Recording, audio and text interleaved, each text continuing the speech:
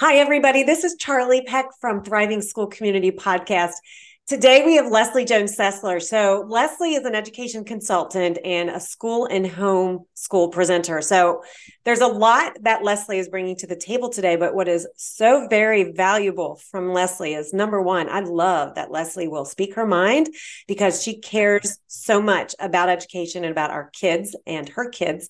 And also, I'll let her explain why she's a homeschool presenter when she has a past history of being an educator, principal, superintendent in the education system. So we all know it's having some issues, and Leslie's going to give us perspective on that. So Leslie, welcome. Thank you, Charlie. It's so good to finally meet you after years, right? On Yes. Clubhouse.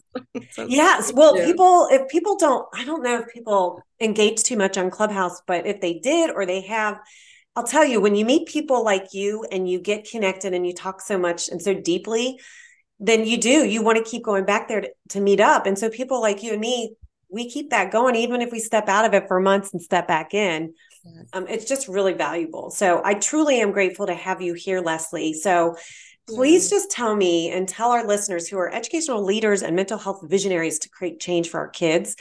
Can you just explain a little bit about what your role was in education before and why you stepped out of that? Sure. So, boy, I've had several roles, but I was a teacher. And then from that point on, I became a literacy coach and then an assistant principal, then a principal, then an assistant superintendent, and then a college instructor. I'm still a college instructor now, and a mother and a wife, Yeah. and suddenly was thinking here in Fort Wayne, Indiana, where will our son go to school? I will say also that in teaching, I've had experiences in traditional schools, traditional education, and also progressive schools. And I am a progressive educator. I believe in everything hands on, child centered learning.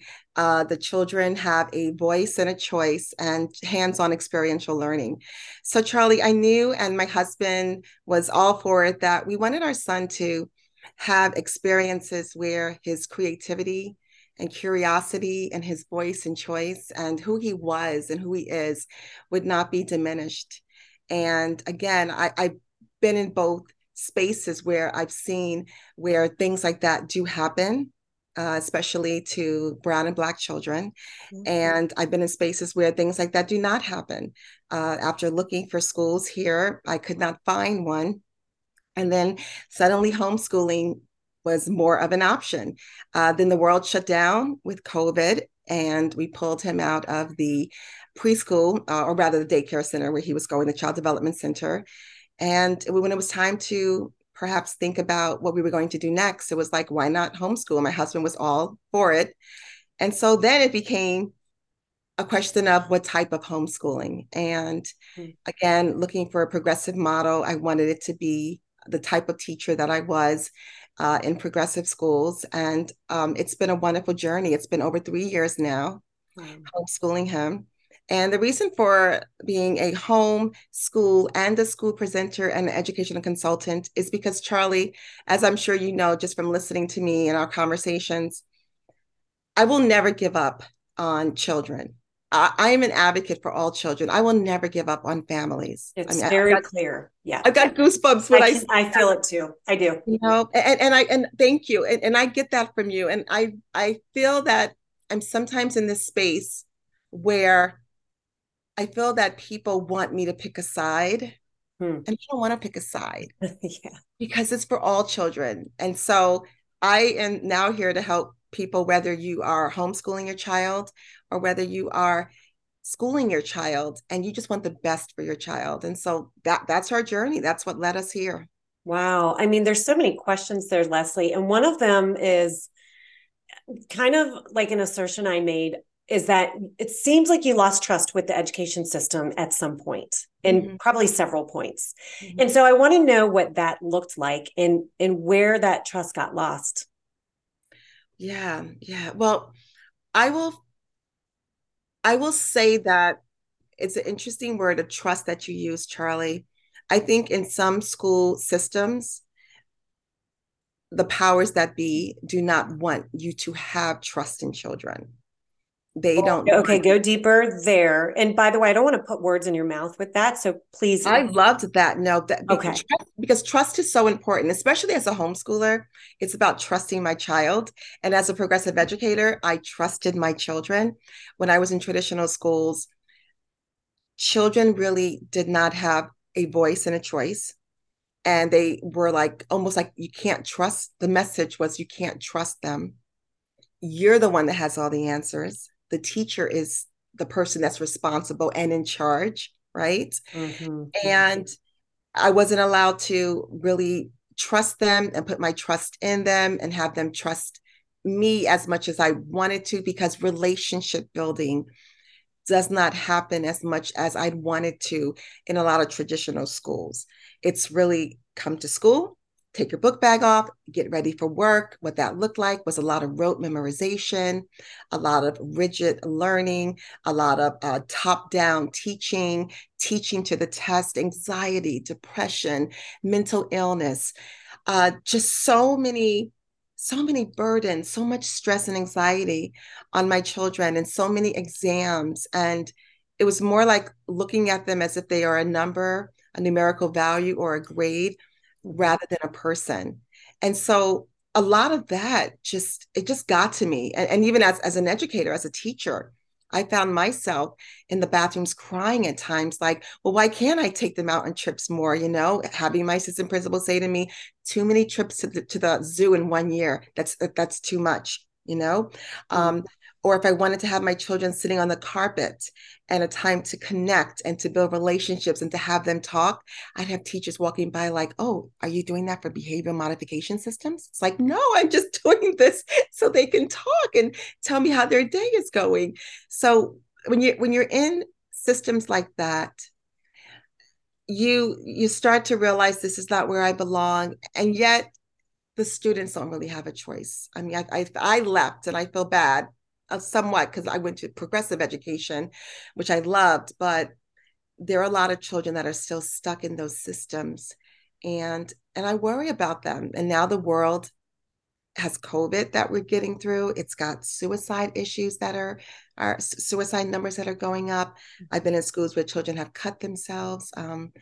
It's a lot. It's a lot that children go through. But yeah, that's what I dealt with some of the system. Yeah, I mean, I can see where that frustration clearly comes from, especially when your own kid is entering that system, and it does startle you a little bit. It does. It does shake you up a little bit to think, what is my kid going to experience when they get there? And so there has to be trust. And I think a lot of people are losing trust in the system. We're hearing it from the teachers who speak all the time about this. And you were mentioning it before we started recording, is about how teachers feel like they're kind of getting in trouble. I don't know, how would you explain it the way you were talking about it before, because it was really clever.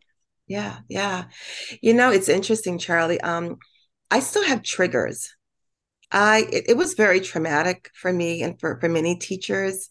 Um, I can remember in the traditional school where I worked, in one of the schools rather where I worked, where my principal would walk in with the clipboard and it was this I'm here to get you mentality. I'm here to write you up. I Mm-hmm. don't think what you're doing is right. I got to have something to put down. There's got to be something in this classroom that is not functioning, that's not working. And so that's one example. I'll never forget. I also went to the school first thing in the morning with probably my coffee in my hand, ready to. This is aging me. We had time clocks back then. Okay. Fair So, enough. okay. We're all in this together, Leslie. I clocked in, and lo and behold, right above the time clock are the results of the latest standardized test to show teachers how their children did and how they did. And this was the beginning of the day. Hmm. I worked in a school where there was tracking, stratification, so the children knew the levels of classes from the lowest academically to the highest, gifted and talented. Quite strategically, I was with the bottom of the children, which I did not mind because it's my job to build them up. But we were placed in the basement of the school, where Wow. the gifted and talented classroom, they were right next door, adjacent to the principal's office. So the messages were there in so many ways. And like I said, I'd be in bathrooms crying. For myself, how do I teach the children the way I really know they should be taught? And knowing that the children just have to take so much on themselves. So yeah, Mhm. and it still exists to this day, some of those systems. Yeah, and it does, it absolutely trickles right down to the kids and their life experience, and it can shape them, as we know. It shapes them. Yeah, it does. Yeah, okay, so let's think about this for a minute then. If teachers are feeling this way, and a lot of that has to do with leadership, I hear that a lot too, but I also hear leaders thinking like, I'm trying so hard. I don't know why I can't connect with them. I don't know why they think they're so invalid because I validate them all the time and that doesn't work. So what do Yeah. you think the real problem is then? I think the real problem, it's interesting. I think we go back to that word trust again. There are some school systems in place where the powers that be do trust teachers. They do trust principals. And I know I talked about a lot of negativity, and I have as much, if not more, positivity. I will recall being a school principal in Cleveland, Ohio. And it was a wonderful superintendent. I love giving him credit. Dr. Eugene Sanders was a superintendent, and his dissertation was in single gender schooling academies. And he created I believe, yes, the first 5 single gender schools in the Cleveland public school system.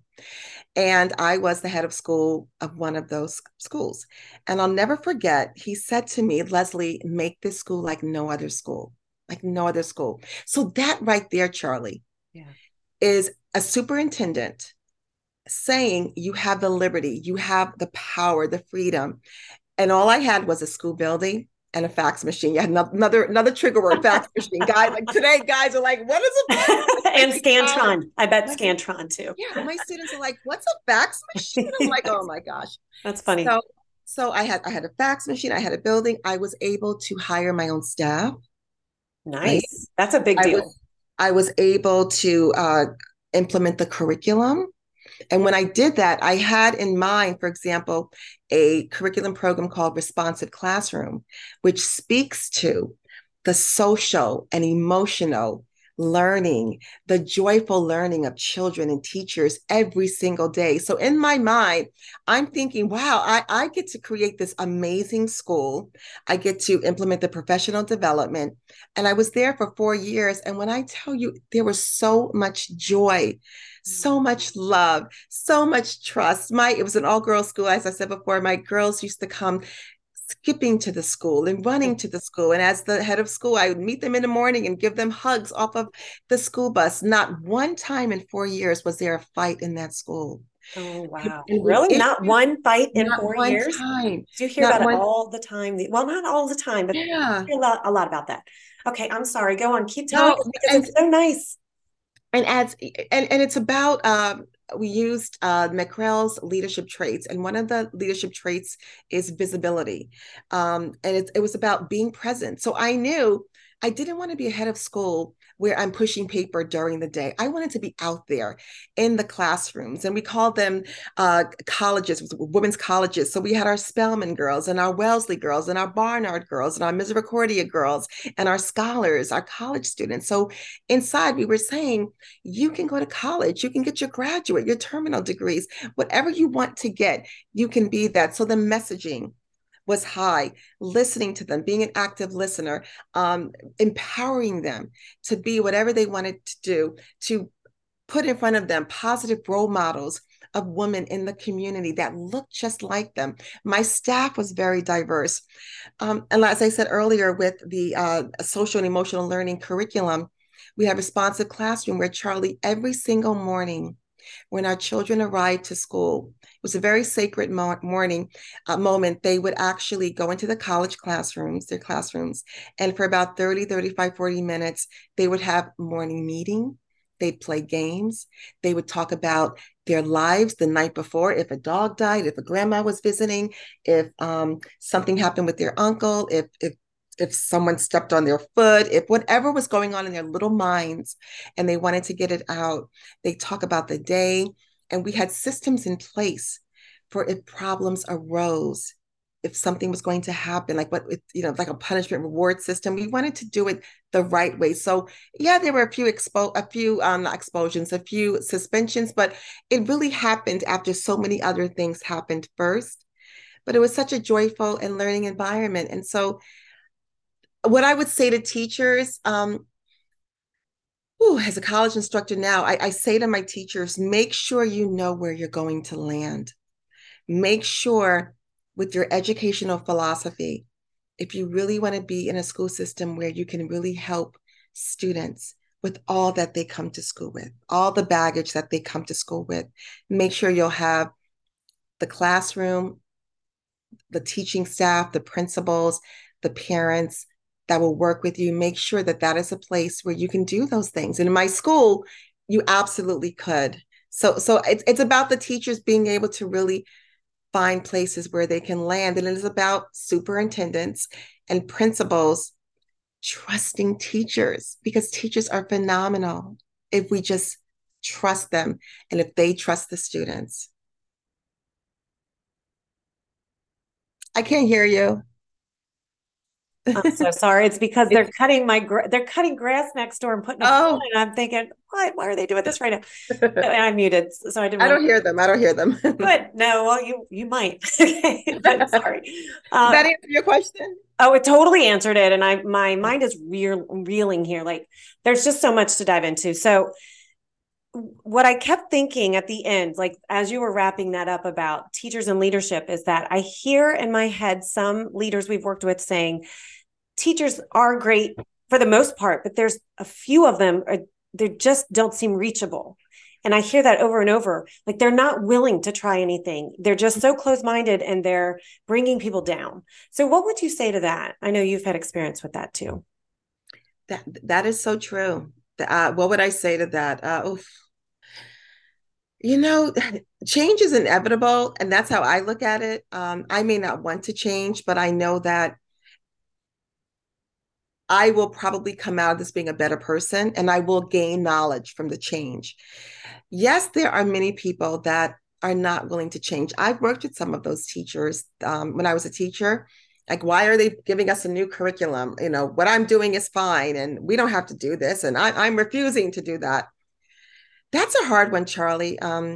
Honestly, you just kind of hope that their time to leave the system happens quickly. And I know that sounds so bad. That sounds so bad right now. Um, it's really hard. It's really hard to work with someone who does not see the value of things changing. And yeah, even like the teaching of reading, the teaching of writing, the teaching of mathematics, like things change today than the way they were 10, 20, 15 years ago. So why not be open to learning? But some people are very close-minded. It's a really hard one. They're rocks and they just don't want to change. And yeah. It's a tough one. It is. I mean, I equate it to therapeutic practice. If I have a patient I'm working with or a client I'm working with and they don't want to have any kind of personal change, okay, I'll sit with you until you're ready to make that shift because I can't do that for you. And it's kind of like that in education. Well, how miserable do you want to be showing up every day? So, and I know there's layers to that because we do have to look at what's contributing to their frustration because they are frustrated. So there's a lot, and it's so blanketed. Like it's such a blanket term to have teacher burnout and all of that. So I appreciate that input. I know it's a tough one. It's tough. So let's go and shift to the homeschooling then, because Oh my gosh, we haven't talked about that, right? well, I know, and that's because Oh all my of this gosh. led up to that, right? And Yes. that's a big step. I think a lot of people, I think there's a lot of camps here. Some of them are like, heck no, that I will never do that. But some people may want to do that, but there's limitations and barriers to that. So if they could, I know that the picture that I would paint for them is exactly what you are doing. You truly have so much joy in having your kids home to be able to show them life the way you do in an educational but a real way. And so people who are limited and have to send their kids to public schools, I would say they get to send their kids to public schools when they feel trust is there. So again, there's a lot to fix there. So let me pull this back around then. So we talked about where your past was and what led you. So when did you make that actual choice to homeschool your kids? Like what was that defining moment? And what kind of education are your kids getting now as a result? Yeah, so I have one child. His One. name is Okay. I thought so. Yeah. Mhm. Sorry, He's go on. no, no, right, no problem. He's 7 years old. You know, that defining moment came for me, Charlie, when Sammy was probably 3 years old. And diversity means so much to me. We live in such a beautiful, diverse world in so many ways. And I want him to be part of that world. He was about maybe 2 or 3. And I made an appointment with the superintendent of our local school system here and also the principal of the school where Sammy would attend. Two separate meetings. And before I went in there, I looked at the statistics. I wanted to see how diverse it is, especially knowing that I am a former teacher and school principal where diversity meant so much to me. And it is important, I think, for all children to see Black and Brown school leaders and school teachers. Mm-hmm.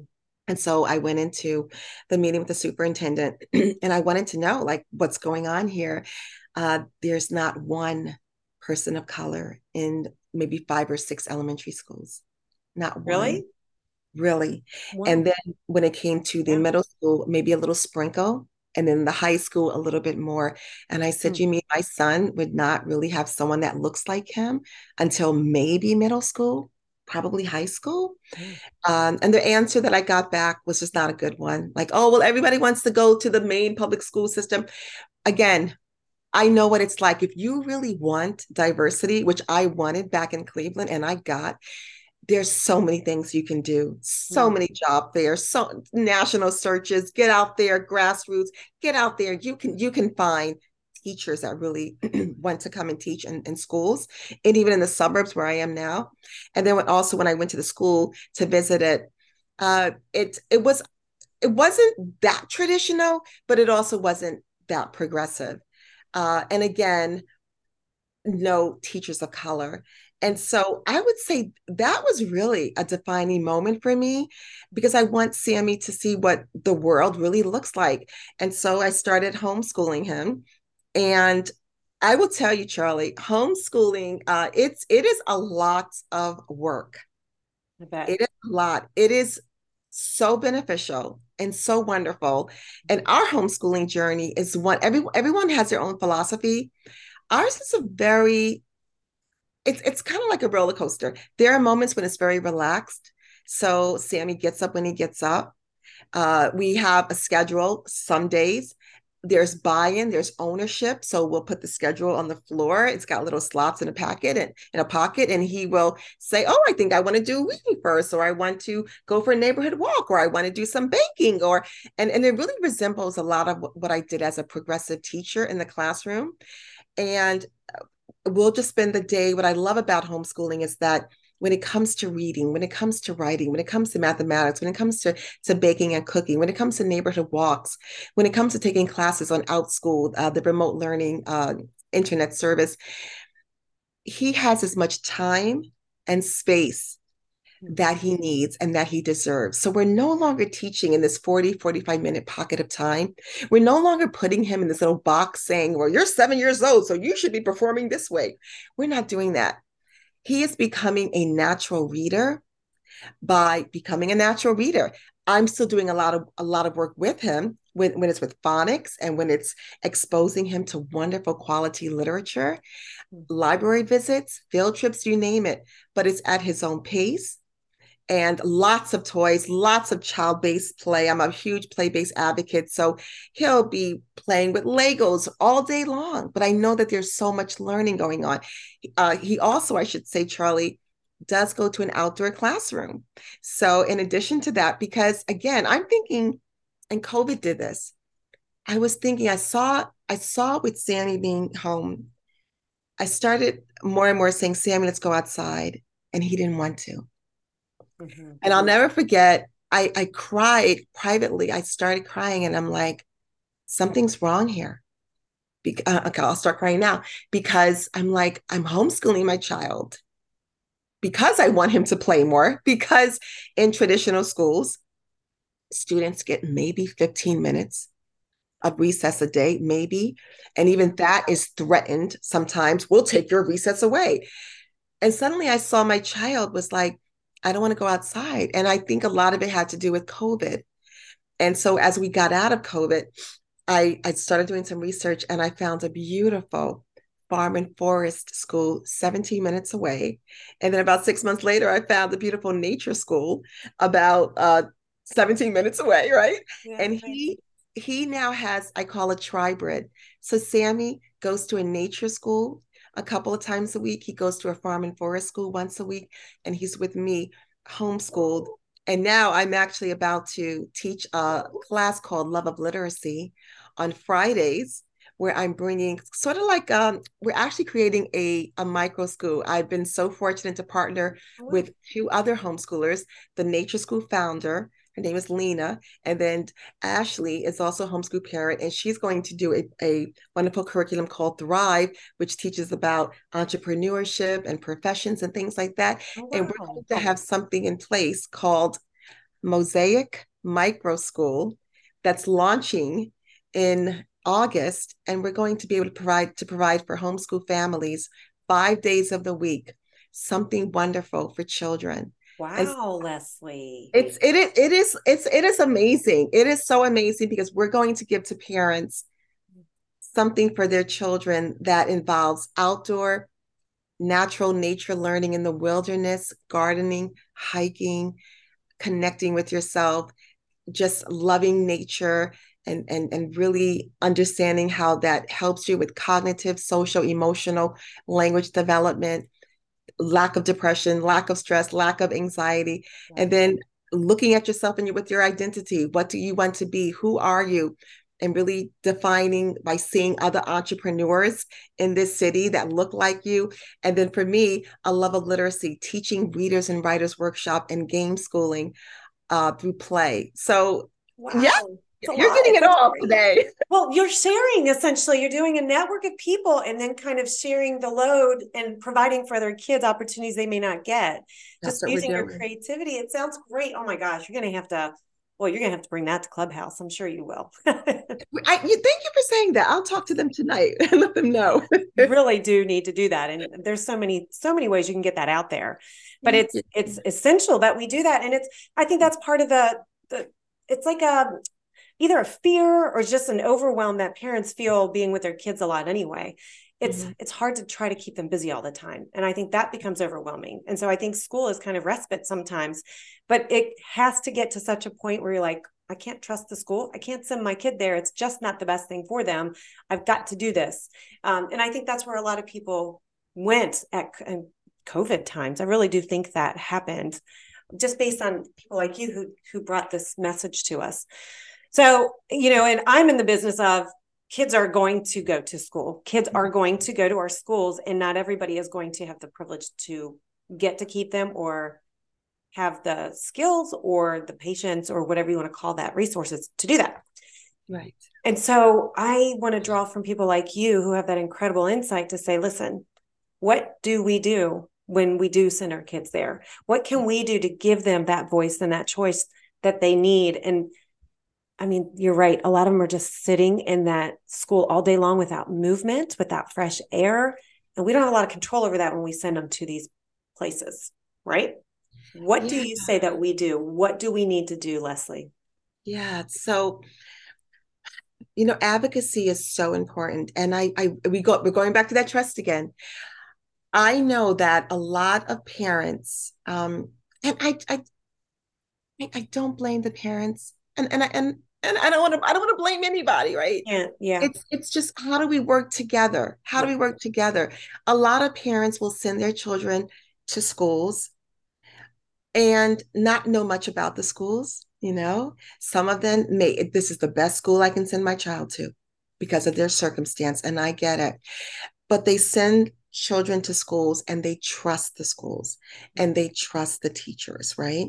And they trust that my child is going to be safe, number one, and my child is going to learn, and my child is going to be happy.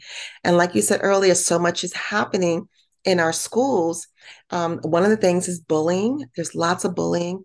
Another thing is a lot of parents don't even look at the report card of their school, of their school's district, of their state, and also of the nation. And we think our schools are doing so well, our children are doing so well. And a report just came out just the other day. I think 13-year-olds in reading and math, uh, the way they scored this last time was, I think, decades ago. I mean, that's how low the scores are. Our children are just not thriving in our Right. schools. What can parents do? I say parents need to really recognize that you have so much power. You have so much power. And I really think it's about developing and establishing a relationship with the teacher. And hopefully the teacher will be open and receptive to that. But parents need to make a presence known. Don't just drop your child off. Go into the school, visit the classroom, take a tour of the classroom, ask questions, go to the open school night, look at the classroom library. Are there books that are of quality literature that represent who you are and what the world looks like? Do you understand the handbook? Do you understand what will happen if certain things happen with behaviors in the classroom with whomever, your child or other students? Do you know what the homework policy is like? I was talking to someone the other day, and she said that the children don't get homework. And she called the school and they said, oh, we're a no homework school. But the parent did not know that at first. Mm-hmm. Why was there that breakdown of communication?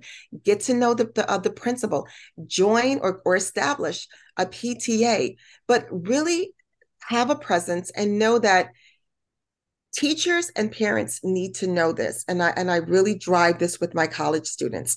Parents are their child's first teachers and advocates. With all of the credentials that I have, I am sorry, but I do not know your child better than you know your child. And for me to act like I do, like who am I?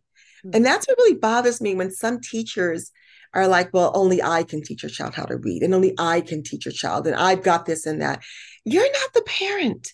And I also try to say that there are parents getting back to maybe mental illness or just emotional issues. Mm-hmm. Parents have a lot on their plates these They days. do. They really do. Yeah, a Yeah. lot. And so we need to give them grace, and we need to accept them for where they are and work with them and not judge them. I think you've heard me talk about that. Like, let's not judge the parents. Let's really establish a partnership.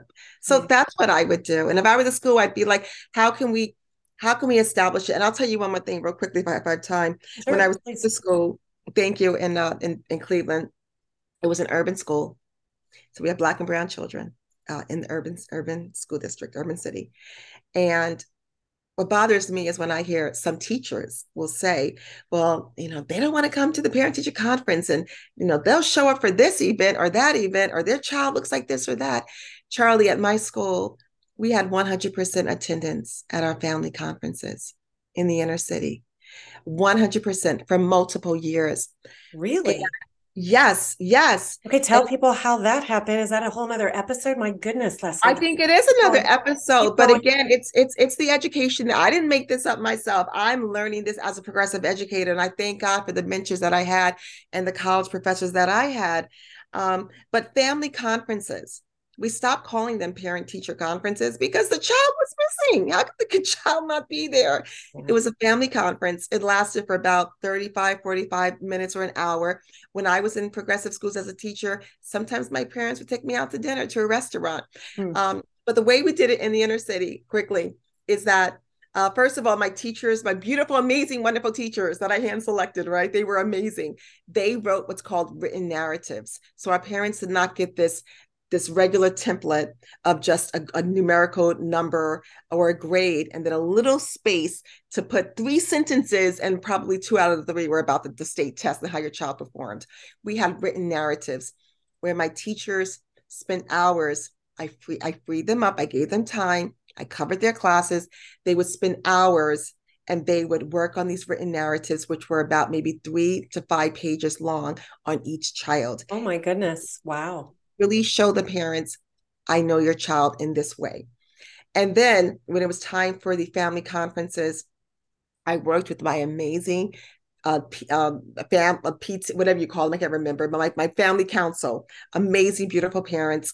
And we made it so that Thursday night in the evenings, the we would hold on to some of the students and their parents would come into the building and we'd have a family conference. And then the next day, all day Friday, we would have musicians and workshops and you name it, substitute teachers would come in and all of the students would be in different workshops throughout the day. So whenever the parent would show up for the family conference, we'd have runners. The girls would go run and get the other girls, and they'd all go off to the colleges. They'd have their family conference.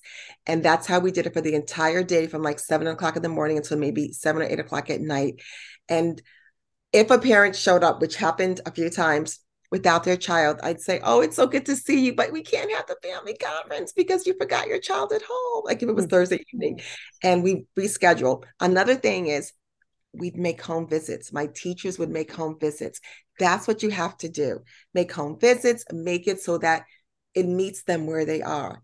So you can have 100% attendance at your family conferences if you put in the work and if you respect your families as partners. Mm-hmm. Well, I mean, that truly is another episode because there's a lot to break down there because I can imagine people saying, yeah, right. Like, yeah, right. I'm going to do that and add that.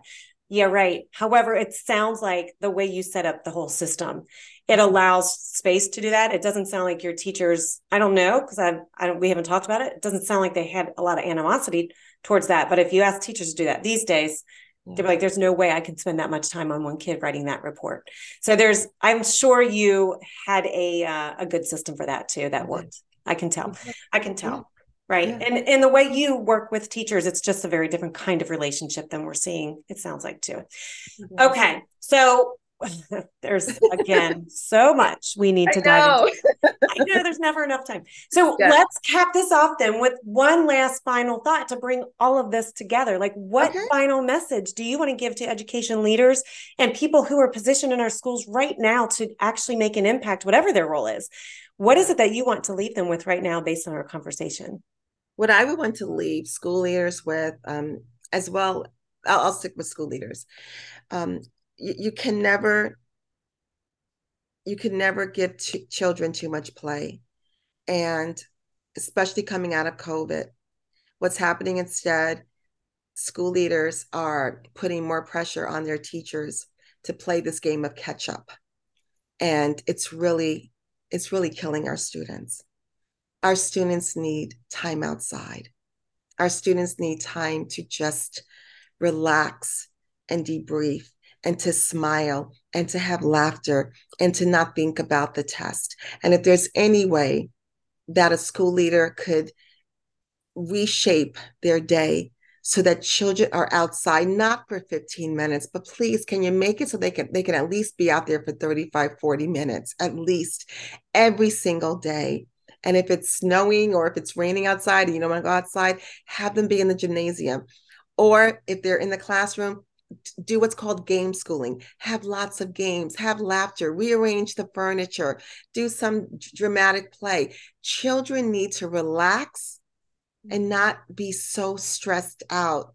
And that really comes down to the school leader. The school leader makes or breaks the school. Teachers want that too. A lot of teachers want that. They believe in play-based education. But again, it comes down to that trust. And a lot of school leaders do not want to give that up. Yeah, that's so powerful, Leslie. Even our teenagers, our high schoolers, they need to play too, don't they? Oh my goodness, it doesn't stop there. Yeah. Absolutely. It just, because I'll never forget, my sister once dropped my nephew off, and he was giving her a kiss goodbye, and she's like, have fun today, Brian, have fun. And he peered into the window of the car and he's like, Mom, I'm in middle school. That stopped a long time ago. Oh, that's sad. I hear you there. Yeah, there's a lot to learn. But I appreciate all this input. And Leslie, listen, I think if people want to hear you, they need to find you. So tell people where they can reach out to you, please. Yes. And I'm so glad you said that. So that's watchmonkeymama.com is my website. Watchmonkeymama.com is my website. And that's all one word. And you can send me an email if you want. My email address is watchmonkeymama@gmail.com. And I'm on Facebook. I'm on Instagram at watchmonkeymama. and I'm also on Clubhouse. So I would love to connect with anybody out there. That would be fantastic. Well, thank you. Truly, thank you. And I do welcome everybody to go check that out at watchmonkeymama.com because there's a lot you can offer and give perspective to anybody at any stage that they're at, right? They don't have to be homeschooling, but you can bring that into the schools in the ways that they can feel that success there, or if they do want to make that transition. So that's exciting. Yes, thank you. And for those parents who can't homeschool or don't want to homeschool, there's so many things you can do at home in the evenings, in the weekends, in the mornings with your child. So I'm here to help you with all that as well. Great. And I'm sure they'll want ways to make that really simple so they don't feel overwhelmed because I think they would. But you can make it simple, can't you? Oh, real simple. Absolutely. Awesome. Absolutely. Awesome. Yes. Thank you. Well, thank you, Leslie. I appreciate your time. Thank you, Charlie. I really appreciate this.